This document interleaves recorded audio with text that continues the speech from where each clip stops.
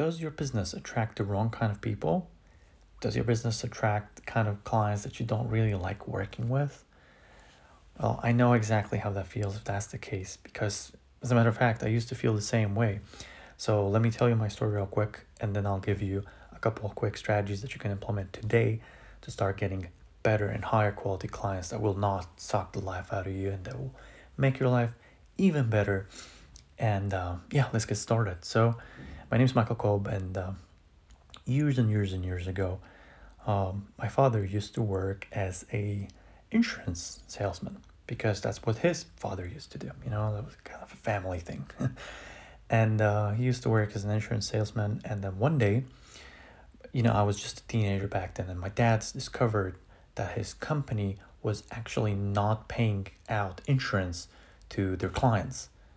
Like their clients who were insured, they got in some accidents, and his superiors told him that, look, we can't pay our clients because like we gotta crunch the numbers, and the company's not making enough profit. So we kind of we need to like, basically the company was scamming their clients out of like health insurance, and it was like super messed up. And my dad was like, all right, I gotta quit my job. Like, this is BS. I'm not gonna support that. That's not what I signed for. So he packed his stuff and he quit. And it was an interesting situation because he didn't have anything lined up other than his passion, which was he was really passionate about radio controlled models, toys, airplanes, cars that you control with a remote. And that was my hobby at the time. That was the thing that connected me and my father. And when he saw how much joy it gave us, not just me, but us, like a connection, between father and son, when he saw that, he was like, man, I wonder if I could sell that to other people. I wonder if, wouldn't it be nice if other families could enjoy that, with their children, create that connection and have a passion, and like these toys were more than just toys. And he saw that and he was like, man, I wonder if I could turn it into a business. So he did. And because that was my passion, that was my life's greatest passion at that time, I got involved in that business. And I got involved in that business like big time, working there every single day. After school, I literally got home and other kids were like playing soccer and chasing girls. And I would just sit at home and figure out how to run more traffic in Google AdSense, back then, or AdWords, whatever it was. And I was just growing that business for many, many, many years. It was our family business. And then gradually, my dad started to kind of step away from the business as it grew because, he was passionate about what we were selling, but he was not passionate about selling particularly, and not passionate about marketing. We grew up in Eastern Europe, and he was never a big fan of like capitalism and all that kind of stuff. So he always had some sort of like limiting beliefs about sales, and he never wanted to grow the company like too big. And meanwhile, I had big dreams. I wanted to grow the business. I loved it, and secured like international partnerships and stuff like that. So he kind of stepped away as I moved into my 20s, and I was running the business full time. I was managing the company, managing multiple offices that I created, and multiple retail stores and an online shop. And I created one of the first like funnels in my country, and that was back when Russell was still in wrestling in high school. But yeah, it was tough because at one point in 2008, man, we got hit hard by the financial crisis. Like the majority of our clients were higher income individuals who were able to afford things that we were selling. We were selling high ticket products. These were not cheap toys. These were we were not calling them toys. As a matter of fact, they were like artisan kind of piece of like they were almost high ticket hobby equipment, we would call them, right? So we were selling them for hundreds and hundreds and thousands of dollars a piece. So our, as you can imagine, our target audience were people in the higher income brackets, and they got hit hard after 2008. Mainly, we were selling stuff to doctors. We had a huge funnel that we were selling to like MDs, medical doctors, and people with like medical practices. mainly because I had a decent network there, and they had a lot of money. Problem was the country we were running the business at the time, it was Poland. A lot of people, a lot of doctors have migrated from Poland to countries like UK, Germany, the US, for in search for higher pay, because the economy was crumbling there in Eastern Europe, and so was our business. you know, man, it was really hard. I really wanted to grow my business, and to be honest, not just I didn't want to just like make more money, but I also wanted to prove to my dad that I was able to not only sustain the business after he stepped away, but also grow it, and be worthy, really. And so I did my best. We set up like multiple different funnels. I ran ads in TV. Man, some of them flopped. I spent so much money on that. I ran direct mail packages, like all kinds of stuff. That tested everything, and that was way before Facebook was a thing. Like that was way before Facebook existed. And yeah, we did all kinds of stuff to get traffic, to grow the business, and it was really hard, and it was getting stressful. And at one point, we decided to pivot. We needed a different audience, let's say, because our audience kind of migrated out of our country. So we were like, okay, what else can we sell? Who else can we attract? So we started to sell airsoft guns, like these kind of pellet rifles and pistols, like toys, right? But for people who are passionate about military stuff and all that kind of thing. So we kind of started to sell this as our offer kind of shrunk, because less and less people were buying our main core offer, and the models were real expensive, the toys were really expensive. However, the airsoft guns were somewhat lower ticket, and we were able to sell them at a higher volume, so therefore it made sense, right? On paper, it looked like a great decision, and we made some money. We survived.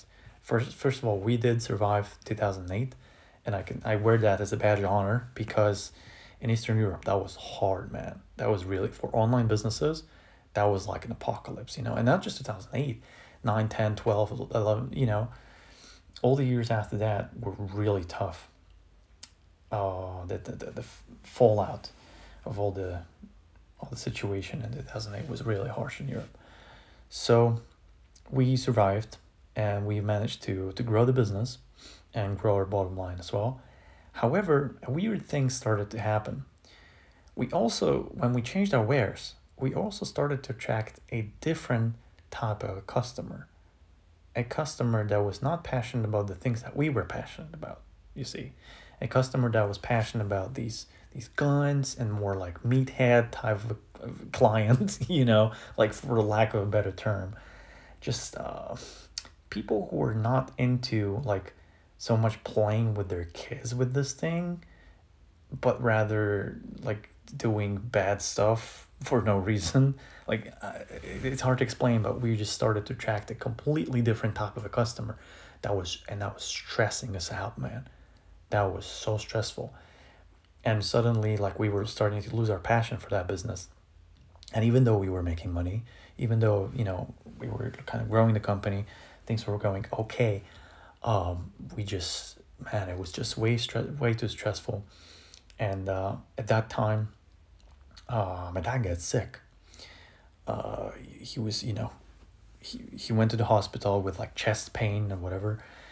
And the next day, or a couple days later actually, he came back from the hospital, and with a paper, right? So I remember this actually. I was sitting at home. I was living with my parents. I was mid-20s. They came home, and my mom was crying, and my dad was just not saying anything at all, which was weird. My dad's really talkative, like extroverted. So I was sitting at a table in the kitchen, and they came home. My mom was crying, and they brought this. My dad was holding this paper in his hand, and he put the paper on the table, the kitchen table, and I looked at the paper, what it was saying, and that was like a document from the doctor's office, that it was like a diagnosis, like the long document, and it was basically saying that he got like lung cancer, right? And man, that was, my heart sunk because his dad, my grandfather, died of cancer. So if my dad had cancer, I'm like, okay, he's gone. Like that's it. You know, I had zero, like I had really little hope, and my dad didn't either. So it was tough, especially my mom. And we had a conversation with my dad where he like, all right, you know, you know, you know what's gonna happen. So here are all the passwords, and take care of mom, right? That was really, that was a man. That was tough, and I had the business to run still, because my dad used, like, he was not working on the business anymore. He was just like giving me coaching and that kind of stuff. I was running the business, but the business was the main source of income for our family.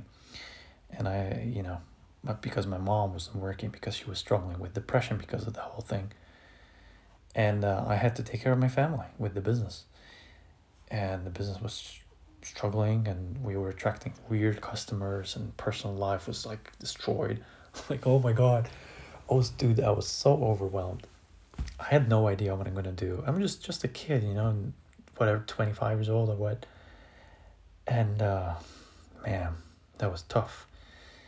And then what happened is, my dad wanted to move out to a countryside, as he had some like last wish kind of a thing, right? Where they wanted to sell the house. We sold the house they were living in, and we sold a part of the business. We closed the business because it was just not bringing us the money that we wanted, not bringing us the freedom and joy that we wanted. So we closed the business, shut everything down, and we moved out to the countryside. And we bought like a huge piece, like a ranch, right? With my share, I bought a little piece of land nearby. So we had some land with a forest, and yeah, my dad basically became a beekeeper, and so did I. Unexpectedly, I became a farmer. He was like going to the doctor's office still. They had no idea what the hell's going on with him. Turns out it was not really like lung cancer. It was something with his heart, which was even more scary, to be honest. But they still had no idea. He had like water in his heart. It was really weird. And we moved out to this countryside thing. We bought this land. And my dad was actually starting to get better. Coincidentally, right after we sold the business, we shut down the business, right? He started to get better. And believe me, if you have a business now that you're not having fun and you're not enjoying it, it's literally killing you. Like, it was literally killing my father, and me too. I was just younger. I was just able to withstand it, but it's just not a good way to live. So anyway, we moved out to this countryside, and we started to, my dad became a beekeeper, and we started to sell honey. I still, even though we were living this weird life where everything is organic and we don't like know what day of the week it is. I barely knew what day of the, like, what month it was back then when we moved out to the forest. Because farmers live a really completely different lifestyle. They count time in seasons, not necessarily in days or months. So I had no idea whether it was Monday or Wednesday. I mean, it made no difference at all. I only had to know when is the farmers market, because that was my funnel. I sold honey on the farmers market. Man, made a decent amount of money from that little business. So that was my thing. But I was kind of drawn to continue. I felt a call, to continue my entrepreneurial journey. I felt like, man, this is nice, but it's not my thing. Like, it may be good for my dad's health, and God bless him, may he be happy. But I felt like, dude, I gotta move forward, and yeah, so I sold the honey. I started to do some business I started a business. As a matter of fact, I started many different businesses back then. I used to create my own, manufacture my own, like, organic pine syrup for lung health, and basically for my dad, But it turns out that it was really tasty and really healthy, and people loved it. So I sold bee pollen and all that kind of stuff. I had all kinds of farmers businesses, but it never really, I never felt passionate about that. So at one point, I was like, okay, I gotta get back into the online game. I can't sell honey online because of some weird EU laws, and besides, the profit margin was not good on it, and I was not passionate about it, you know. So I felt like, listen, this is all nice and dandy, but it's not my call, not my calling. So I uh, I started to write ads for people because I used to write ads for my own businesses in the past. I mean, I wrote copy for my for Google ads, for television ads. I wrote scripts for my own ads. So I figured, man, I'm just gonna become a copywriter, right? Just gonna write ads for other people, and especially this is a profession that's always in demand, especially during times of economic downturn, because when the economy's not doing well, businesses want to make even more money, right? They need even better copy. So I just kind of I got some clients. I got some clients quickly, and started to write copy for them. But the thing that I've noticed is that most people don't really like. They think they need better copy, but what they actually need is guidance on how to use that copy, like how to leverage it to get better clients and how to get more clients. You see. So the big mistake I see people make when I'm working with clients for years, they think they need, like, people think they need some sort of a new sales letter that's going to solve all their problems, or a new webinar script. But what they really need is like a holistic view of how all their funnel works. They just need to get a whiteboard and get a good solid coach consultant that will come to your business and say, here, listen, you need to focus on this and this and this, and not just on a couple of ads, because that's not going to change your life or change your business.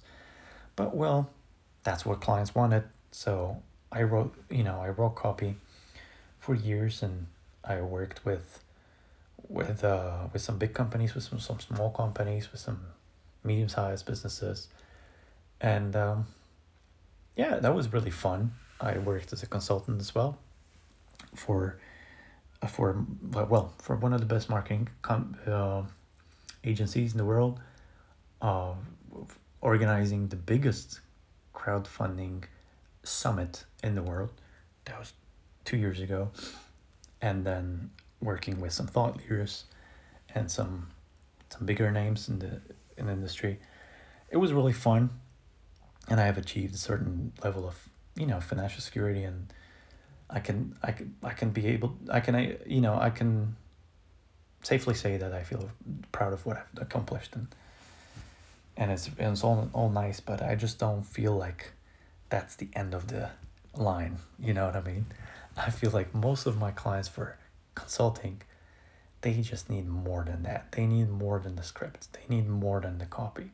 They need to be able to overcome certain limiting beliefs. They need structure, first of all, a system that will not just get them more clients. You see, people think they need more clients.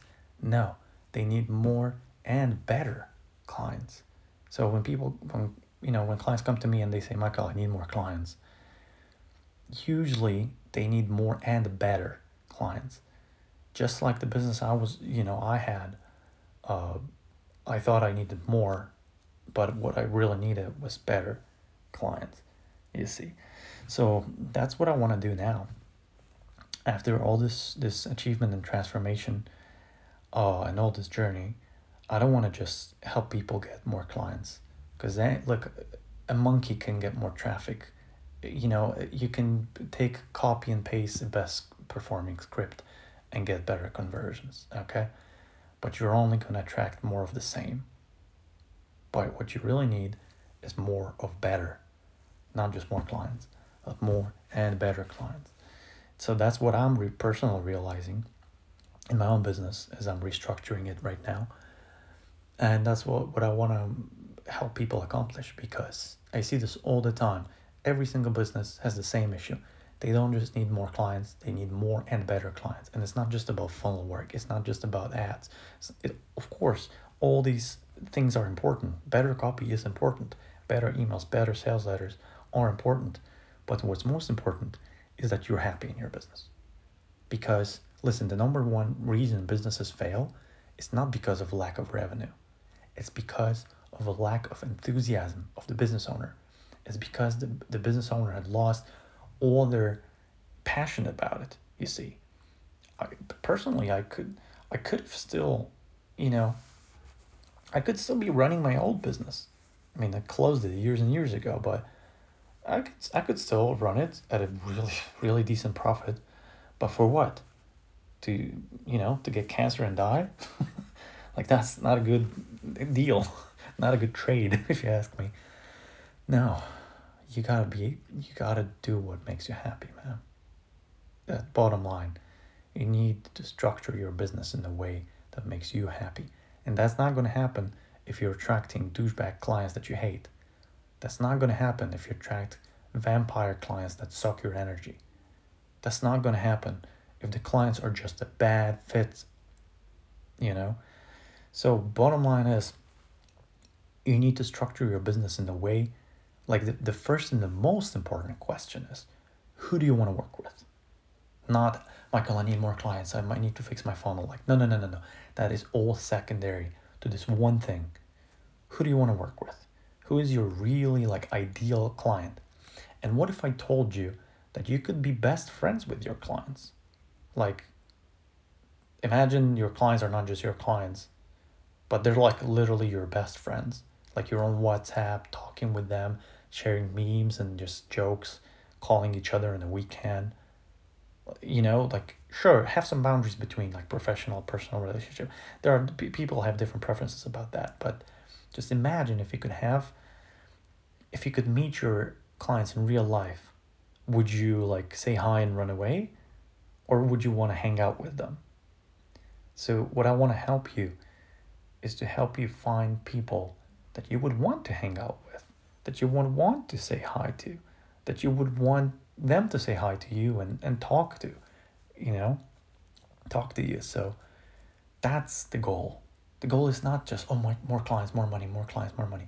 That is all nice, and that will come as soon as we can figure out who do you want to work with, is your ideal client.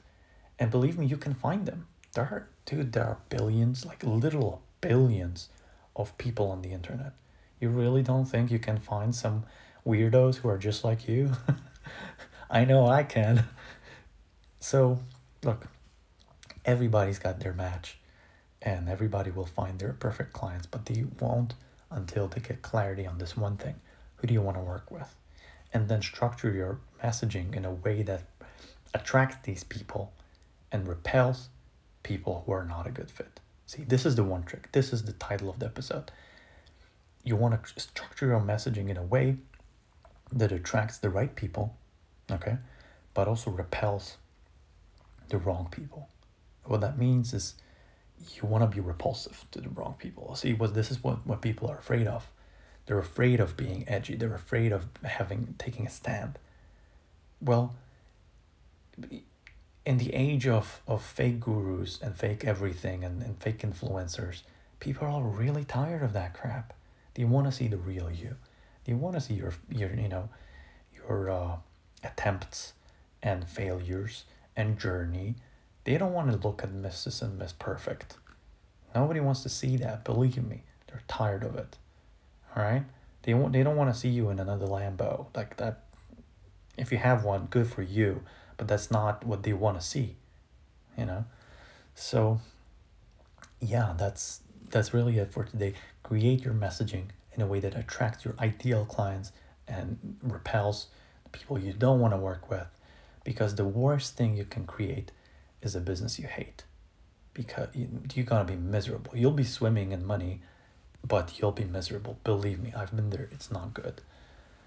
So yeah, that's all there is to it. If you'd like to learn more about how to do that, check out funnelsandfreedom.com. It's funnelsandfreedom.com. There's a free report that will help you identify a source of hidden profits in your business and help you get more and better clients for you and for your business. So yeah, I hope you liked this episode. My name is Michael Kolb, and in the next episode, I'm going to talk about some of the secrets of how I grew my businesses in the past and how I will continue to do so in a way that doesn't just make more money and doesn't just get me more clients, but gets me the perfect kind of people that I really like and the people that really like me. And that's what I wish for you, my friend. So thank you for listening. Check out funnelsandfreedom.com, and I'll see you in the next episode. Bye-bye.